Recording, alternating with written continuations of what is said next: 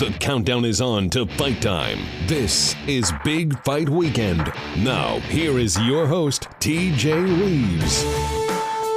We are ready to go for another weekend, a weekend that includes an intriguing fight card in Manchester, England, with the son of a former legend in England, Chris Eubank Jr. in action, with Liam Smith in the main event of that fight card. That and a lot of fight news. I am the somewhat capable host. He is from our Fight Freaks Unite Substack and Big Fight Weekend content partner, Dan Rafael, our insider. Good to be back with you on another edition of the Preview Podcast. How are we doing? It's not as crazy a weekend in the ring, but man, there's been a lot of news this week. How you feeling since we talked to you last? I'm good. Like you said, been a lot of news. Kind of a quiet weekend, except for that one card that we're going to talk about. And then it's hopefully, as they say, TJ, business about to pick up. Let's hope so. Let's hope so with some of these fights. When last we were here, and by the way, thank you for finding us. As I always like to say, social media link, Dan Substack, Big Fight Weekend website. Make sure you're following. Make sure you're subscribing. You'll get an automatic notification of a new episode of this podcast. How will they get that notification, Dan Rafael? We always say this, especially for people that are new. If they're listening, they get a ding, a bell, a light, a vibration, a banner. All that good stuff. Something that will tell them that we're here. And plus, if there's new or different content, fighter interviews, different content that Dan has, you'll get an automatic notification that there's something new here. Now, typically the preview out overnight, Thursday into Friday, recap show off the weekend, late Sunday into Monday when we come back in on a recap. So that's our schedule. That's what we do.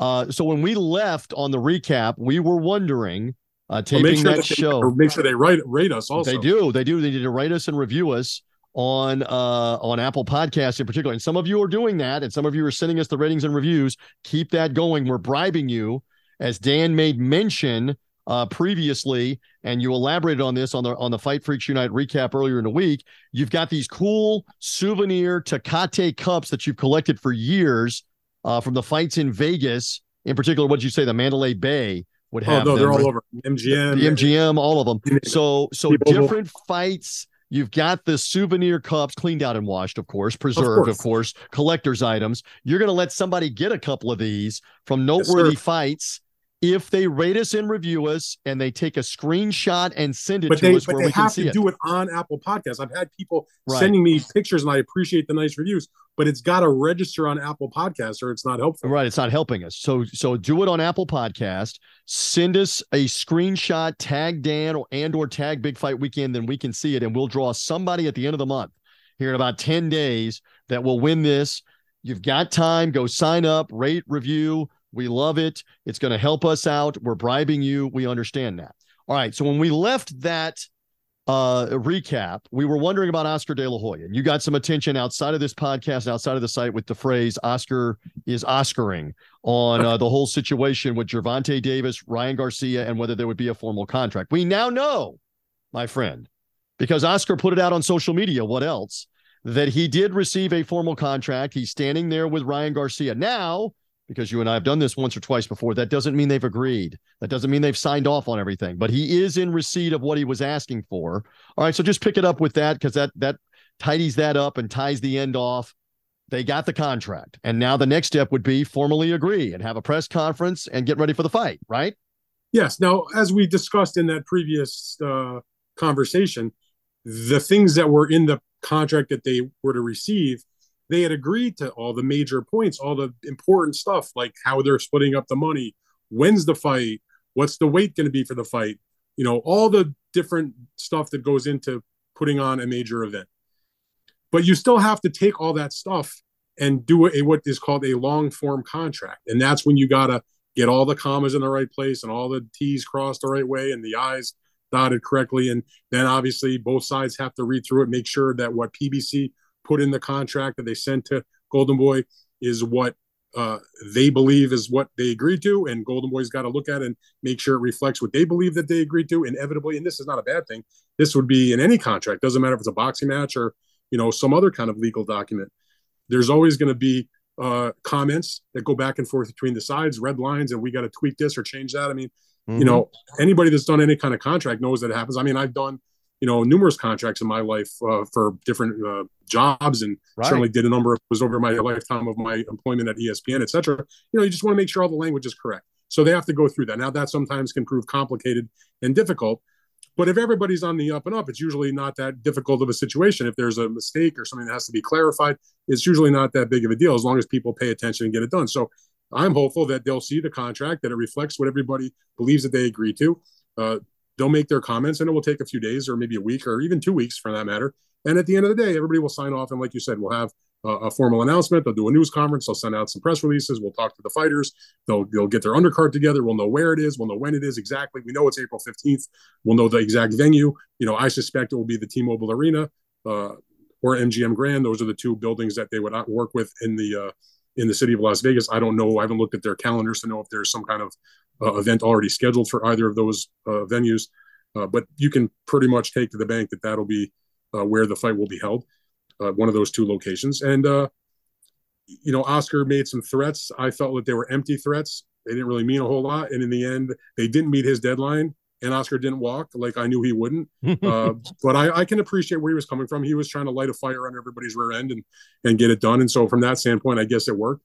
They got the contracts, and now, it's time to pin it down and let's get the thing signed. And as you said, though, it's boxing and it's complicated. And anytime you're dealing with Golden Boy and PBC, stuff can happen that can throw a curveball or, screw things up. So while I'm about as positive as I can be without it actually being signed, there's still that small percentage in your back of your mind where you're like, okay, now what's the next shoe to drop? What's the next thing that's going to screw things up? And obviously, as we've said thousands of times since we've discussed this, there's still that court case that Gervonta Davis faces in Baltimore coming up mid-February, which has to be handled one way or the other.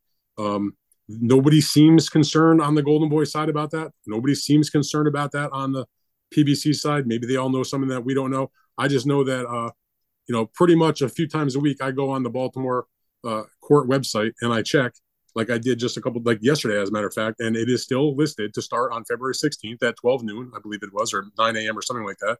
And that's still scheduled. So until I don't see that on the calendar, that situation has not been handled, but we'll have to wait and see. But assuming that they know something that we don't know and the fight is going to go through and they're going to get all things signed, I'm super pumped up. April 15th, I'll be out there in Las Vegas to cover that fight, and I can't wait. It's a very, very big time fight. It's the biggest fight so far this year, and we don't know every fight that's going to take place this year, but it's going to be, even at the end of the year, it's going to be one of the biggest fights of the year. I mean, and that could mean like Tyson Fury against Usyk, or, cross your fingers. Maybe we'll see Crawford and Errol Spence. Maybe we'll see, some other big time fight, involving like a Wilder or a Joshua, certainly Canelo, maybe a rematch with Bivol at some point. There's other big names that are going to have big fights, but certainly Tank Davis against Ryan Garcia is going to be one of the biggest fights this year. All right, I would agree with that. Let's move on with some other news. Now, you had been reporting from what you were hearing that Stephen Fulton and Brandon Figueroa would rematch potentially off of what was a tremendous fight at the end of 2021 in late February.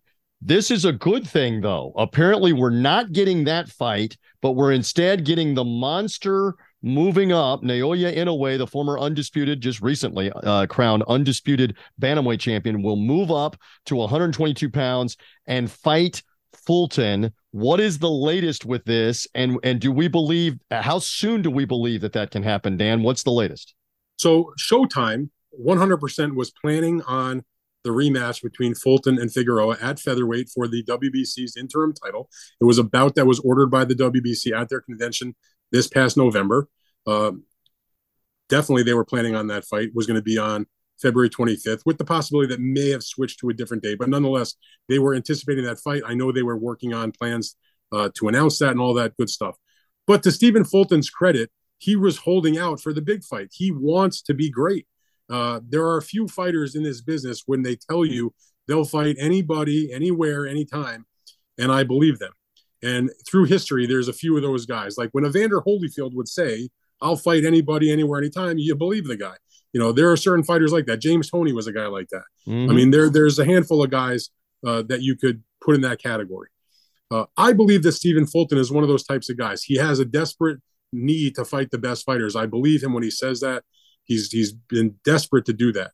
And he just did not want to, not that he was afraid to fight a rematch with Figueroa. Look, he beat him the first time, even though it was very, very close. And there was certainly a number of folks that thought that Figueroa was the rightful winner of that fight. And it was a terrific fight also. It was one of the Fight of the Year candidates back when they had that fight in 2021. But he wanted the big fight. And so once Inoue blew away Butler to unify the titles, Mr. Honda from Tekken Promotions over in Japan, Inoue wanted to fight for a title. And listen, if you're in the junior featherweight division, there's only two guys you can fight. It's either MJ Akhmadaliev, who's got two of the belts, and Stephen Fulton, who's got the other two belts. So Stephen Fulton is the bigger fight. It's the bigger name. It's probably, frankly, the better fight in the boxing ring. And they were in conversation with them. And Fulton, from everything I hear behind the scenes, was really the driving force. He's the one. And this is what boxers have to do. It's their life. It's their career. And certainly you have advisors and people that run your business and people that you can lean on. But in the end, it's a one-man band. You're the one in the ring. You're the one that's going to take the punches. And you know what? He really wanted this fight. So he went to his team, his people, the PBC, all the folks involved, and was like, not that I don't want to fight Brandon Figueroa, but I want to fight Inoue. I want this fight. And Inoue certainly wanted the fight. And there's so much money in a fight over there in Japan. So they were able to come to some type of agreement. I am told. And a big part of it, I don't mean to interrupt, just to interrupt, is he's willing to go to Japan to make it 100%. Happen. That's the big emphasis here. He's going to probably get more money, but that's what you're saying. I mean, 100%. Yes, he's willing to go do it there. Continue. So here's the thing. I mean, in Japan right now, with I don't know if it's been a formal retirement, but certainly he's not what he was, is with the exit from the top dog spot in Ryota Murata, and the combination of that plus Inoue doing what he did with the Fight of the Year against Donaire a couple of years ago, the rematch, the unification, then ultimately the undisputed. He's a rock star now in Japan. He sells out big arenas there. He's a mainstream celebrity with endorsements. He's, I'm not going to say he's LeBron James, who's everywhere in the United States on our, in our ether, let's say. But in Japan, he's about as big as you can get as a sports star.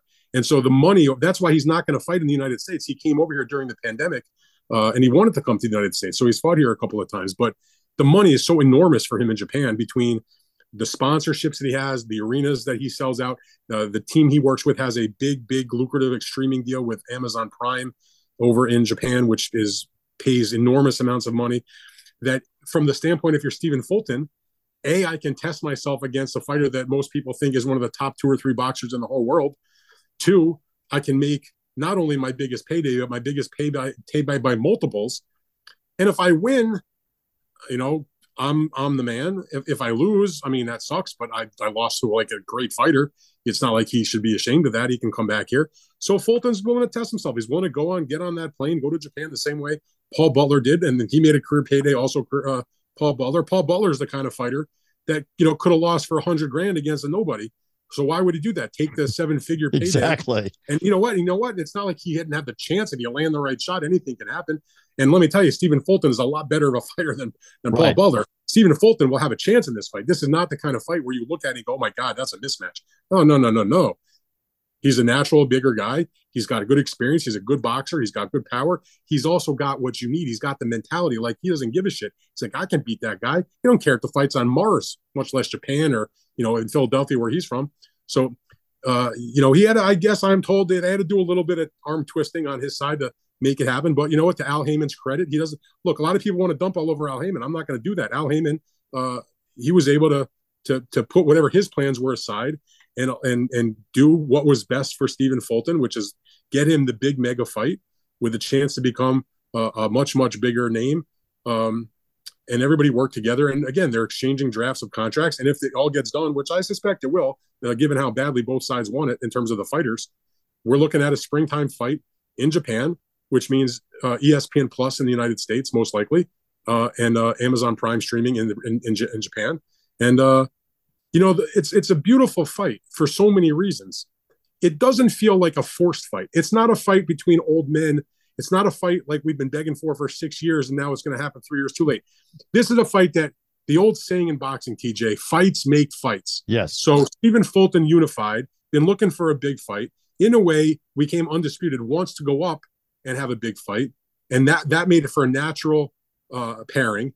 You have one guy that is a big, big, big draw where he's from. Fulton is the kind of guy that's not a big draw, at least not at this point, but who's willing to get on that plane and go over and put his belts up, make a ton of money, and they're in their primes basically. I mean, in a way, I love this. Let me interject. 20s. How refreshing! They're both undefeated. How refreshing! And they want to fight each other in their primes and do it in short order and not make us wait until July or August. I'm all about this. I love this. Headers, no tune-ups. Look, Stephen Fulton is 28 years old. He's 21-0 with 8 knockouts. He's got 2 of the world titles. Inoue is a 3-division champion looking for number 4. He's 24-0 with 21 knockouts. He's 29 years old. These are guys who are fresh. These guys who are seeking legacy. Inoue's already going to be a Hall of Famer, but if he goes up and wins a title by beating the number 1 guy in that weight class, I mean, nothing against Akhmadaliev, but most people at this stage of the game would tell you Stephen Fulton, at least, in this moment in time, he's the number 1 fighter in the junior featherweight division. And it's just everything we dump on, we bullshit, and we get all upset about the bad stuff in boxing. This is the kind of thing where normal people made a reasonable, rational business deal to give the fans and the sport a great matchup that's beneficial for the sport, beneficial for us fans, beneficial for the fighters because it's going to line their pockets with millions of dollars, and it's a legacy-making fight. So for all the bitching and moaning, I definitely do.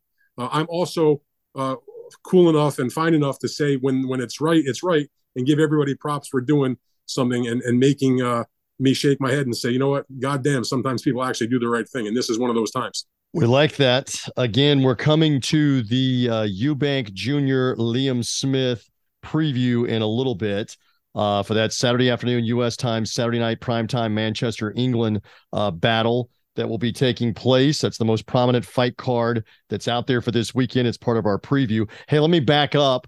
Gervonta Davis, one more piece of news. You reported on Thursday that you've learned the final pay-per-view tally and the range where it's coming in, and it's pretty comparable for this TKO win over Hector Luis Garcia a couple of weeks ago. You were in attendance. Took a little time to calculate, but again, fill the audience in just real quick on the pay-per-view numbers and how it stacks up with his other pay-per-views and recent stuff. My reporting tells me that this fight will do in excess of 200,000 pay-per-views. That's in the United States. That's all platforms, whether it's on linear television, on ppb.com, on some other streaming platform, on wherever you bought the fight legally, that would be reflected in that number. Over 200,000, probably not more than 215,000. So that's the range. That means you're talking about a gross of around $15 million. Obviously, a little over 16 million if it went to the upside, to the upper side of that number, meaning the 215. At $75 a home, you can figure that out. Obviously, the gross, the cable operators and everybody else that uses gives up their pipes, so to speak, to let the fight go through, takes their piece. But that's still, people complain, oh, it's not a million buys, it's not this, not that. That doesn't really matter. All that matters is did you reap more money on the receipts than it cost you to do the event? And the answer is absolutely yes. Particularly when you take that $16 or so million gross, $15 million gross or so, you add in the almost $5.2 million for the live gate in terms of tickets, which was the record at the Capital One Arena for their fight that took place January 7th in Washington, D.C. And then you add on the other revenue, whether it's selling a T-shirt or it's what it did in terms of the foreign sales or whatever they had in terms of the sponsorships that they had on the ring mats and the advertising and all that. So, this was a fight that, for a change on a pay-per-view basis, probably did not lose money. Everybody made money. The fighters made good paydays. They put on a good event, and that's the way it is. But the thing about that's very interesting to me as somebody that's chronicled and tracked pay-per-view numbers for my entire career, Tank Davis, he's in a certain spot right now where pretty much whoever he fights is doing 200,000 on the low side, high 200s on the high side. So he's had 5 pay-per-view main events now in his career, all on Showtime pay-per-view, all over the last couple of years, starting in 2020, his first pay-per-view event with Leo Santa Cruz, all the way through the fight he just had earlier this month. And every one of those fights is done, like I said, a minimum of 200, topped out at 275, which was the number for the Rolly Romero fight. And this fight with Hector Luis Garcia, like I said, between 200 and 215, to me, that's actually really good because Hector Luis Garcia he's an excellent fighter, but he's not a known opponent. He wasn't like a big name, didn't speak English, so really didn't help in terms of promoting it to the American audience. Right. The fight was on a bad date from the point of view of pay-per-view. On January 7th, you're 1 week after all the holidays, really didn't, and you lose, there's no oxygen during the Christmas week and New Year's week. So you've lost a tremendous amount of attention because everybody is basically, they're finishing up with the holidays, they're on school vacations, they're doing all kinds of other things besides worrying about whether I'm buying a $75 pay-per-view. So a lot of people may not have even known about the event, and it didn't have like a massive promotion. So the date was not a great date. And as I mentioned to you, it was not a big name opponent. And frankly, and this was told to me by people that were involved that knew about the numbers, which is we're very happy with that number because a lot of people who may have known about it but didn't purchase the fight may have been looking at like, okay, I'm going to wait and save my money for the big fight because they viewed Tank against Hector Luis Garcia as merely a quote unquote tune-up fight, knowing that if everything goes well, we're going to look at the big mega fight with Ryan Garcia down the road. So do I spend the $75 now or see if he wins? And then I'm definitely buying the Ryan Garcia down the road in the spring. So for them to do 200,000 plus at that time of year on that date as a tune-up fight, essentially against again, not a bad opponent or an unworthy opponent, but not an opponent with a big reputation or a well-known name. I thought it was a very, very strong number, all things considered. So that just shows you Tank Davis, love him or hate him, he is the biggest attraction in boxing in the United States, other than Canelo Alvarez, who fights primarily in the United States, who is obviously the face of boxing and does the biggest numbers. But Tank does bigger numbers on pay-per-view and in gates than, unless you're making a true mega fight, Tyson Fury, Deontay Wilder. Obviously, when they're fighting each other, that's different. But on their own, like when Tyson Fury first came to America and fought the couple of fights in Vegas against Tom Schwartz and against Otto Whalen, they had to give tickets away. I mean, they couldn't draw flies to a dump, those two fights. Yep. Now, he became much bigger because of them. They helped. They were good fights, whatever, good performances. It parlayed itself into the rematch in the third fight against Deontay Wilder, but you got to start somewhere. But Fury on his own against a regular kind of opponent is not a big draw in this country.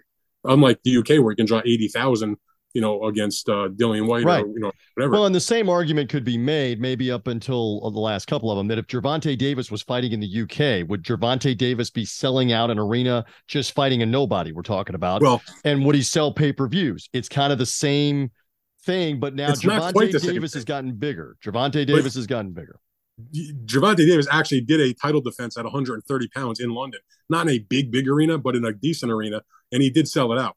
But was it a noteworthy opponent? Was it a big time? Really. Okay, all right. So that's a good comparison then. But the other thing about Gervonta also, and this is fascinating to me, again, most of the time the guys who are the big ticket sellers, if they're in a mega fight, they can certainly sell tickets in New York or Los Angeles or Las Vegas, etc. Or you can bring them to their hometown. Whether Terrence Crawford sells wherever, it doesn't matter. But if he's in Omaha, he sells a ton of tickets. Yes. Guys who are in their hometowns are selling tickets. Gervonta Davis has sold out arenas in New York City. Yep. In Baltimore, which is his hometown. Atlanta. Washington, D.C., which is close to his hometown. Atlanta, Los Angeles. He's one of the only fighters I can think of, not just in today's game, but in the last, 20 years since I've been doing this, that can really, you could take him to any big city in the United States, an urban center that has an NBA type of arena, an NHL type of arena, put him in there in a decent fight, do a nice promotion, and you're going to sell a ton of tickets. And the Barrios fight was in the Alamo Dome, correct? Or was that in the arena? And it had big sales against Mario Barrios in San Antonio. Because the Alamo Dome can hold 60,000 people. Was that, I'm trying to remember off the top of my head, was that Alamo Dome or was that the arena? But they still easily had 15 or 20,000 there. And Barrios was some of that. But again, to the point, I mean, he's going to different regions of the United States and doing well with arenas, and that bodes well. Listen, again, he sold out multiple times on the East Coast. He sold out on the West Coast, sold out overseas, and maybe didn't sell out the Alamo Dome. The Atlanta one, if I recall, was New Year's weekend, to your point, and he sold it out. So, yes. So he's a draw. And a big crowd in Texas. Yes, he's a draw. And just give me a quick answer. The educated belief would be that the Garcia fight will legitimately look at 500,000 pay-per-views probably, and maybe bigger. Maybe you think it will be bigger because of Garcia's star power and Gervonta Davis just seeing what we see and the build-up, the promotion. If he's getting 200 to 250,000 regularly, I can easily see that double for Ryan Garcia, my opinion. Your thought just real quick? I think you're absolutely correct. I think it has a real chance, depending on what else is happening in the world or in the world of sports, on that date, if the promotion goes well, and you know that Tank and Ryan are going to chirp away to each other, certainly Ryan is going to have a lot to say. And Ryan brings in that TMZ crowd, that TMZ coverage. Tank's TMZ coverage, unfortunately, is when he gets arrested, which is not a good thing, but it's still his name is out there. Like, these are guys who are known to like mainstream people. If you follow TMZ on your Facebook page or on your Twitter feed or on your Instagram, whatever, you're going to see stuff about Ryan Garcia and Tank Davis. So I agree. It's a longer answer than I think you wanted, but yes, I can see that fight doing 500,000, maybe even a lot more than that in terms of pay-per-view. It's going to get a gargantuan amount of hype, and which is amazing because it's not even a championship fight. But the people that are their fans of Tank and of Ryan, they don't give a shit if it's for a belt. And who cares? It's a great matchup between two young guys you want to see fight. All right. One more news item, and this is interesting because I was surprised. I contacted my man Rayfield, and you went, "Yeah, this is a shocker." All right. So scale of 1 to 10. 1, you're not shocked at all. 10, it's the most shocking thing ever.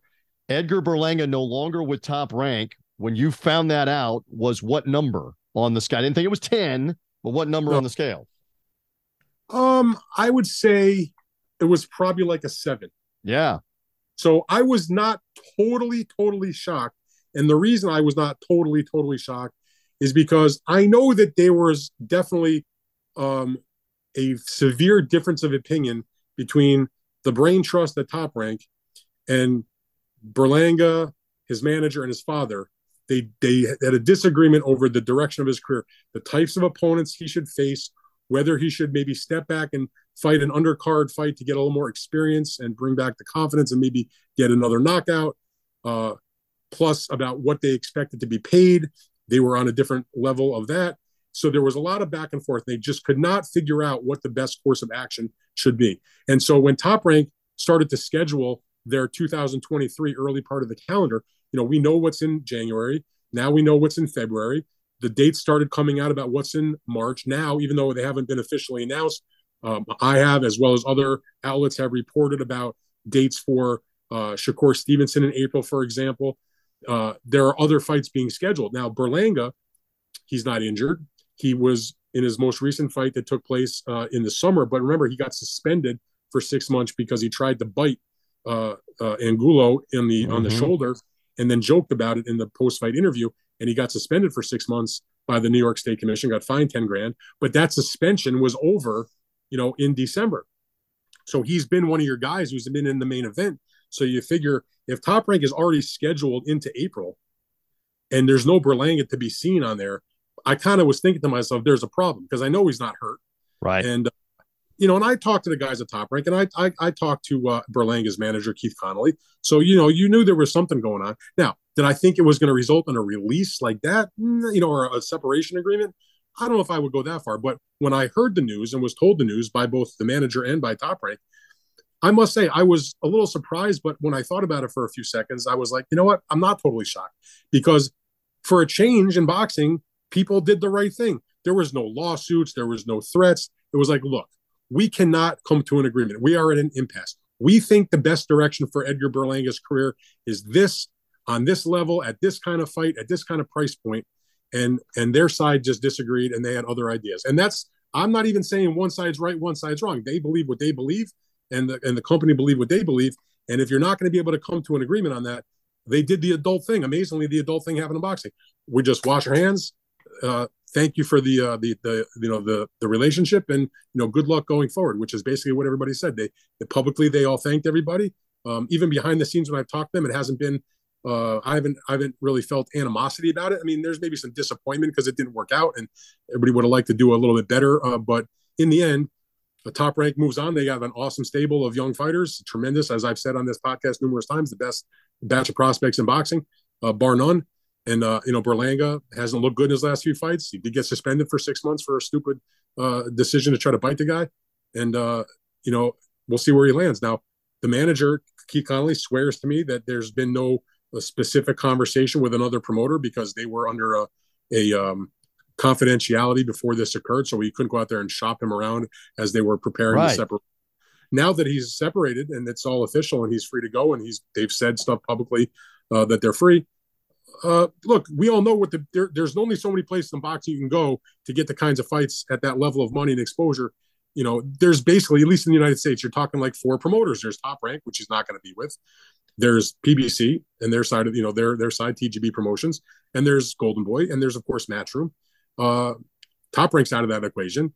I just don't see him fitting in the Golden Boy equation, frankly. Nothing against them. I just don't see that happening. So now you're down to Eddie Hearn and Matchroom or PBC. Now, Connolly, the manager, has done tremendous business with both of them. He's got a very good relationship with Eddie Hearn. They've been involved with fighters together. Daniel Jacobs, they are involved with fighters currently. He's done a lot of business with PBC, including with Daniel Jacobs and others, Sergey Derenchenko with PBC and some others. So I would think one of those 2 locations would seemingly be the place he goes. A lot of people suspect he'll wind up with Eddie Hearn, who obviously has got some we in and around that weight class, but we have to wait and see. I will go on the record, just my opinion. He's made a mistake. He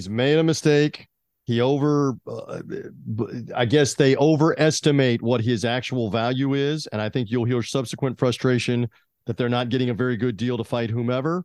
And so let's just see on Berlanga. Let's see if it's not, 6 months from now, a year from now, it's still, hey, I'm not getting good enough fights. What's going on? Blah, blah, blah. Top Rank that's just my tell you they were offering certain fights that, and I'm not saying it's the kid, but it could have been the manager, it could be the father, right, of a certain level that they didn't want to take. Now, the point that Top Rank would make, and this is not just about Berlanga, this is about any of the fighters that they promote. This is literally not about, this is fighter A. Philosophy. This is their philosophy. 100%. And by the way, and they've been living by this philosophy for as long as I have covered Bob Arum's company. They will pay fighters a tremendous amount of money. I mean, the proof is in the track record of the amounts of money that they paid fighters. But what they don't want to do is pay a lot of money for you to fight a complete nothing, which is not good for your development as a fighter. It's not good for their paying audience that might buy a ticket. It's not good for their broadcast partner, ESPN, which is banking on a compelling fight to get a rating. And it's not good for your subsequent fight with you because it doesn't do anything to market the subsequent fight, which is next level, which we understand.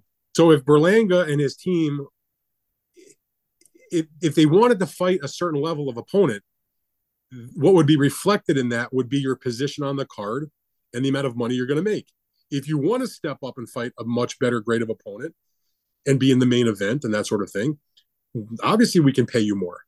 But the sides were at a different point of view about what that line was of what constituted that fight for the more money. Well, but we also I'm being very diplomatic. Here, I know you are, but here's the bottom line too. He knocked out a bunch of guys that obviously, forgettable, tomato can variety, whatever in the first round. And then the last 4 fights, he hadn't knocked anybody out. And they were a better grade of opponent. Yes, stepping up to better competition made him look like a normal super middleweight instead of a superhuman knockout machine like Mike Tyson. So there's the rub. And now I'm sure Top Rank is sitting back going, exactly what you said, if you want to be paid significantly more, you're going to fight an even bigger level of fighter than you've been fighting. There you go. So one more thing about that. The worst thing in the world that ever happened in Edgar Berlanga's career, in my opinion, and nothing against Edgar. I like Edgar. He's a nice guy. I've interviewed him many times. Cool guy. Get along good with the manager, Keith Connolly. His dad's a cool guy. Anyway, here's the thing. The worst thing that ever happened to him was 16 consecutive first-round knockouts. The best thing that could have happened for his development, he might not have gotten as much hype, but if he had gone like 4 rounds in like his 6th fight, or maybe stopped the guy in like the 5th round in his 8th fight or something like that, people would still look at him the same. He would be 16-0 with maybe 15 knockouts and had gone into the 3rd round or the 4th round. And so that would still be impressive, but it wouldn't have that, okay, I have to watch the fight. And like you're watching ESPN and, the commentators are like counting down. Is he going to get out of the first minute? Is he going to get out of the second minute? This is, he knocked it out in 90 seconds last time. Is he going to get past 90 seconds? There was so much hype and so much undue pressure to continue that streak. And believe me, I'm Top Rank's matchmaker is Brad Goodman, who's going into the Hall of Fame this coming June, where he belongs. I've been friends with Brad for almost 30 years. I mean, before we were ever deeply involved in boxing, as we became. Brad's a great matchmaker, truly. And I would talk to him, and they were desperately trying to find opponents that could go rounds with Berlanga because they always want to get their young guys rounds. It helps their development. And he landed some nice shots and got rid of them. They were getting frustrated because, there was a fine line. You don't want to step him up too much, but you don't want to put him in with too much of a patsy. And he kept knocking guys out. When he finally went the distance with Damon Nicholson, who he looked good against, even though he went 8 rounds, but he dropped him about 4 times or whatever. And then he started going the distance after that. He suffered. Remember, in the one fight, he went the distance with Coceres, who had fought for a world title. He got knocked down in that fight. Yes, he did. And he also showed a lot of heart and balls by overcoming and winning legitimately, despite having suffered a severe biceps tear in like the 3rd round of the fight. So the first 2 distance fights were understandable. Damon Nicholson, hard head, scored a bunch of knockdowns, won a shutout, no problem there. Then you come off the injury and you get dropped, but you show heart and balls and made a good fight and you won. So those 2 distance fights were cool, fine. The problem was the next distance fight against Steve Rolls, who got smoked by Triple G in 4 rounds. Then came the Romer Angulo fight where he bit him. That certainly didn't help. It alienated him from a lot of the Puerto Rican fans, and it just kind of went downhill. And now we will see if he has made a mistake. And I believe, again, my opinion, he has. Berlanga, we shall see. Okay, we have got something still left to do. It is Eubank Jr. and Liam Smith. Time to preview that in just a moment.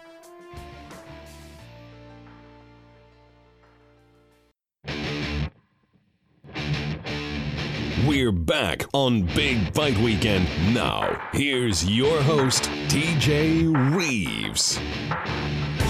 Back in once more as we get ready for an interesting fight for Chris Eubank Jr. No, it's not Conor Benn.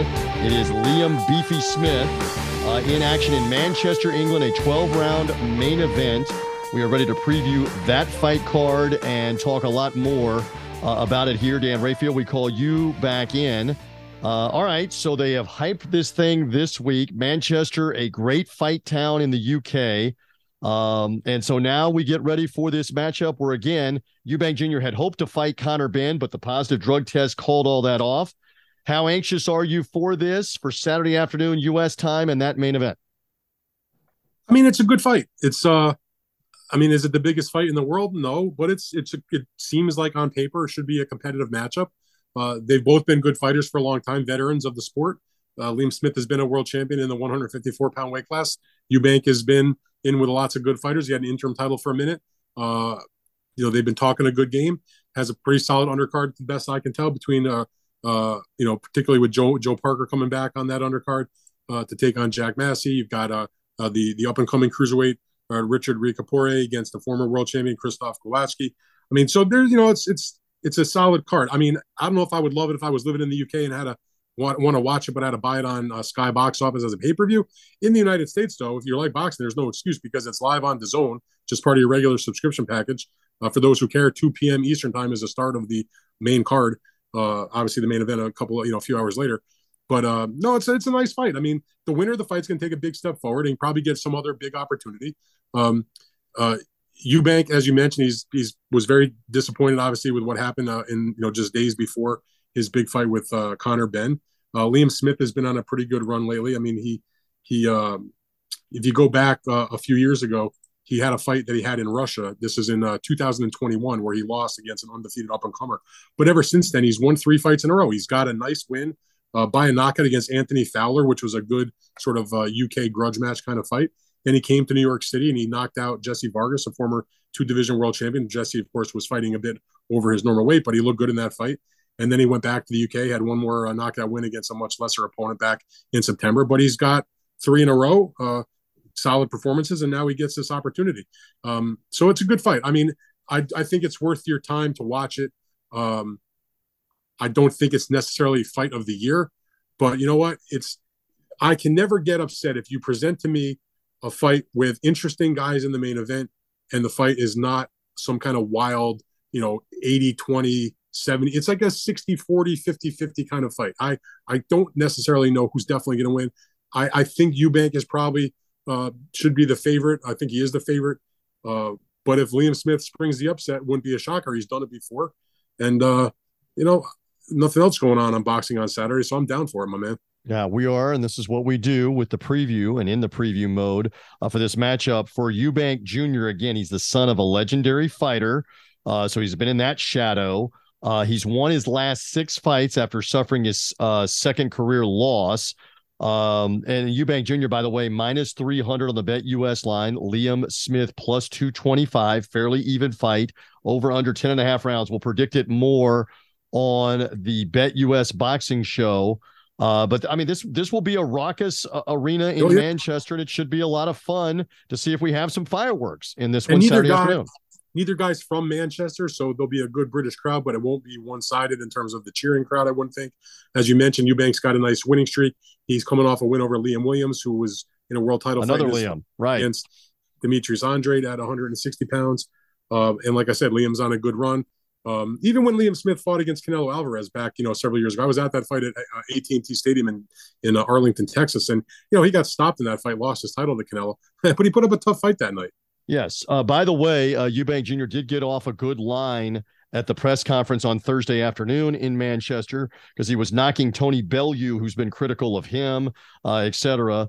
Did you hear this? Eubank Jr. saying, I thought Tony Bellew was the biggest a-hole in Liverpool, England. Now I'm not so sure it's not Liam Smith who's the biggest a-hole. And he didn't say a-hole. So that drew a little bit of a roar and a laugh from the crowd.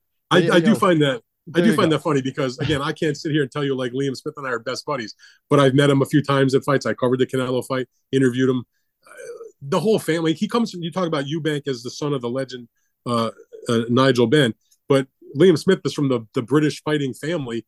Paul Smith was a world contender. Obviously, he's got his brothers also have been fighting. There's a whole bunch of the brothers that were boxers.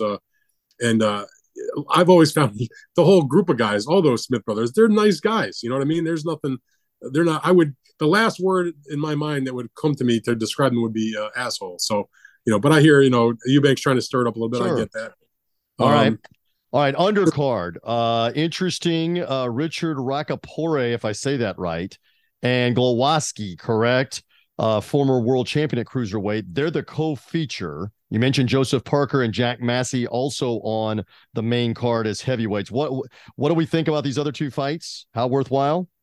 Yeah, I mean, look, Rocapore, he's a little bit older. He's already like 33 years old, and he's only got 15 fights, but he's considered on the rise. He's looked good in recent fights. He's undefeated at 15-0, and this is a chance for him to step up against what I consider like the first, like, quote, I won't say, I'm not going to knock his other opponents, but his first opponent that's been against a lot of good guys. And as an example, we talked a few weeks ago on the podcast when we were discussing the Chris Billum Smith fight, for example. Mm-hmm. So Rocapore has a win against Billum Smith going back in 2019.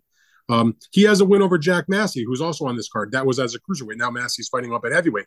But Glowacki's experienced. He's 32-3. He's from Poland. He's got 1 win, but before that, he lost a couple of fights. He's been stopped. He fought Myris Briedis, got knocked out early, fought Lawrence Okoli in a world title fight for the vacant cruiserweight WBO title, got knocked out.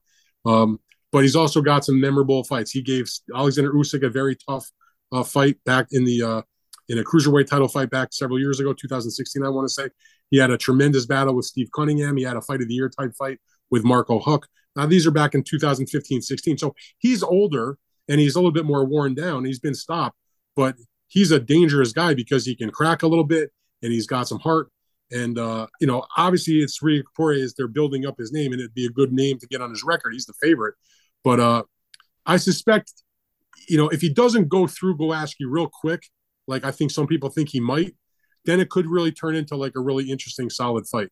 And as far as the other fight that you mentioned between Jack Massey and Joseph Parker, I mean, Massey is a guy that he's like the house fighter, if you will. He's the one that's with the promotion, but he's taken on a tough dude. I mean, Massey's 20-1. The 1 loss, as I mentioned, was to Rocapore back as a cruiserweight. This is back in 2019. He's won like, I don't know what it is, 4 or 5 fights in a row.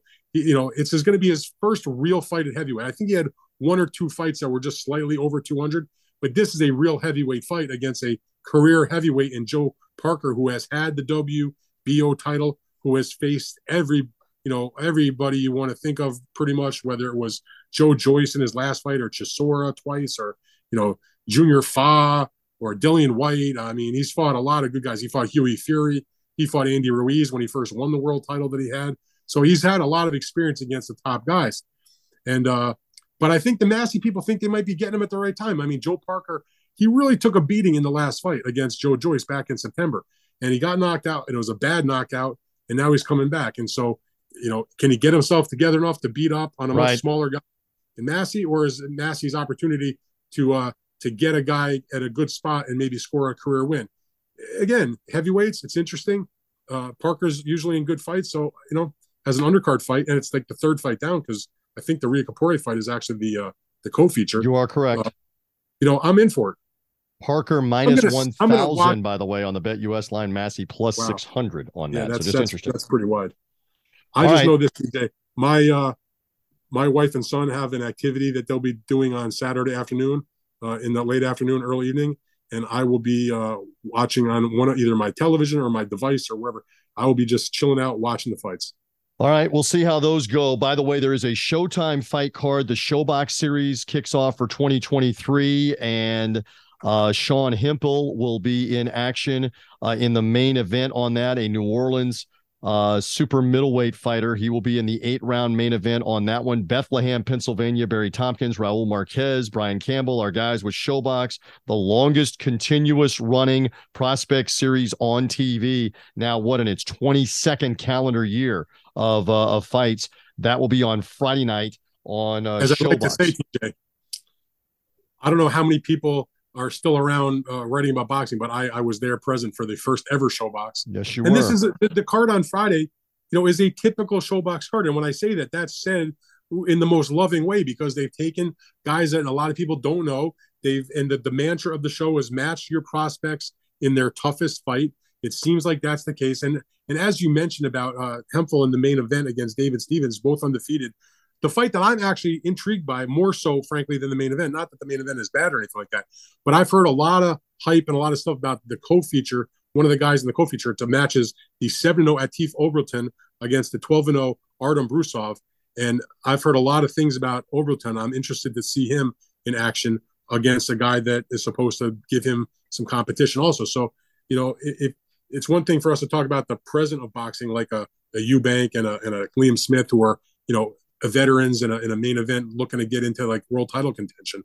But the prospects are fun too, because they're at the very, embryonic stages, if you will, of a career that could wind up in we could be talking about them in the main part of a preview. I mean, I know that Gordon Hall and all the boys at ShoBox, they take great pride in the fact that you can go back and look over the course of the history of that great series.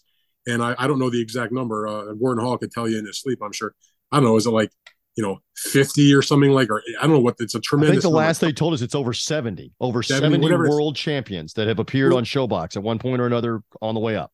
But before they were champions is the point. Correct. Yes. Like, as you saw on the way up, you saw Ricky Hatton on ShoBox way back at the beginning of the series before he was a world champion, and he became one of the biggest stars in boxing. You saw, plenty of those guys. Andre Ward was on ShoBox as a young fighter, and it just Errol Spence was on it. Yeah, yes, up and up and up. So all right, those young guys, they can take that next step. And I was going to mention Oberton is from Philadelphia, light heavyweight, and then in the main event, Hempel is from New Orleans, 14-0, 8 KOs. David Stevens, the opponent, is a Reading, Pennsylvania. Reading or Reading? I don't ever get that right. Reading or Reading? Reading, Pennsylvania, not far from Bethlehem, where they're having this at the Wind Creek Casino is where that will be on Friday. There we go. I bet you didn't know this, by the way. I have covered fights in Reading, Pennsylvania. You have, and I bet Bernard you can tell me without even looking what was the fight, just real quick.